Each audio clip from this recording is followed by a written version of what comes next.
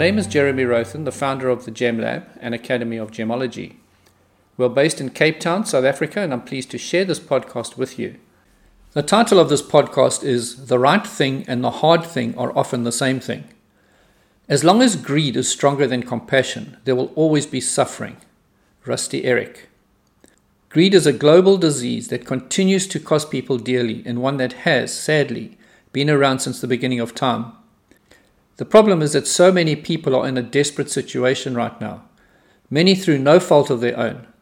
But these tough times aren't an excuse to cheat or scam people out of their hard-earned cash. Yes, we all need to survive, but not at any cost.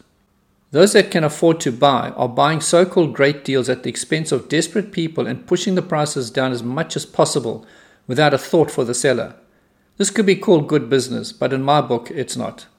Pay a lower price by all means and get a fair deal, but don't lead greed into the equation and take advantage of someone who's battling to feed their family.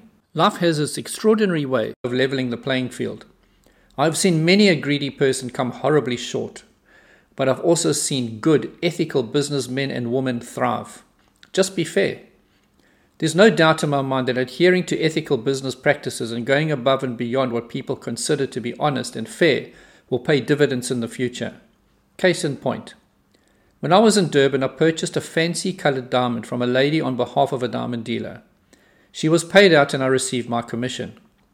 However, about a month later, the same diamond dealer walked into my lab and handed me a bundle of cash. He said he had done better than he thought with the fancy coloured diamond. I in turn called the lady and paid her more as well. Unbeknown to me at the time, this lady was an influential person in our community, and the word spread about what we had done. We gained many more clients because of that, and some of them still contact me today. A heads up. We have seen an increase in synthetics over the past 2 months, and a stone we haven't seen too often until now is synthetic aquamarine. Synthetic moissanite is also being passed off as diamond, and believe it or not, too many people are being conned. The reason is that the deal is such a good deal that they can't bear to let it pass. Once again, greed raises its ugly head, and it comes at a huge cost at times. Bearing this in mind, I think it is imperative that you only buy your stones from reputable dealers, as trying to get that special deal from some unknown person is putting you at risk. And also make sure that all your gemstones have been checked by a reputable lab.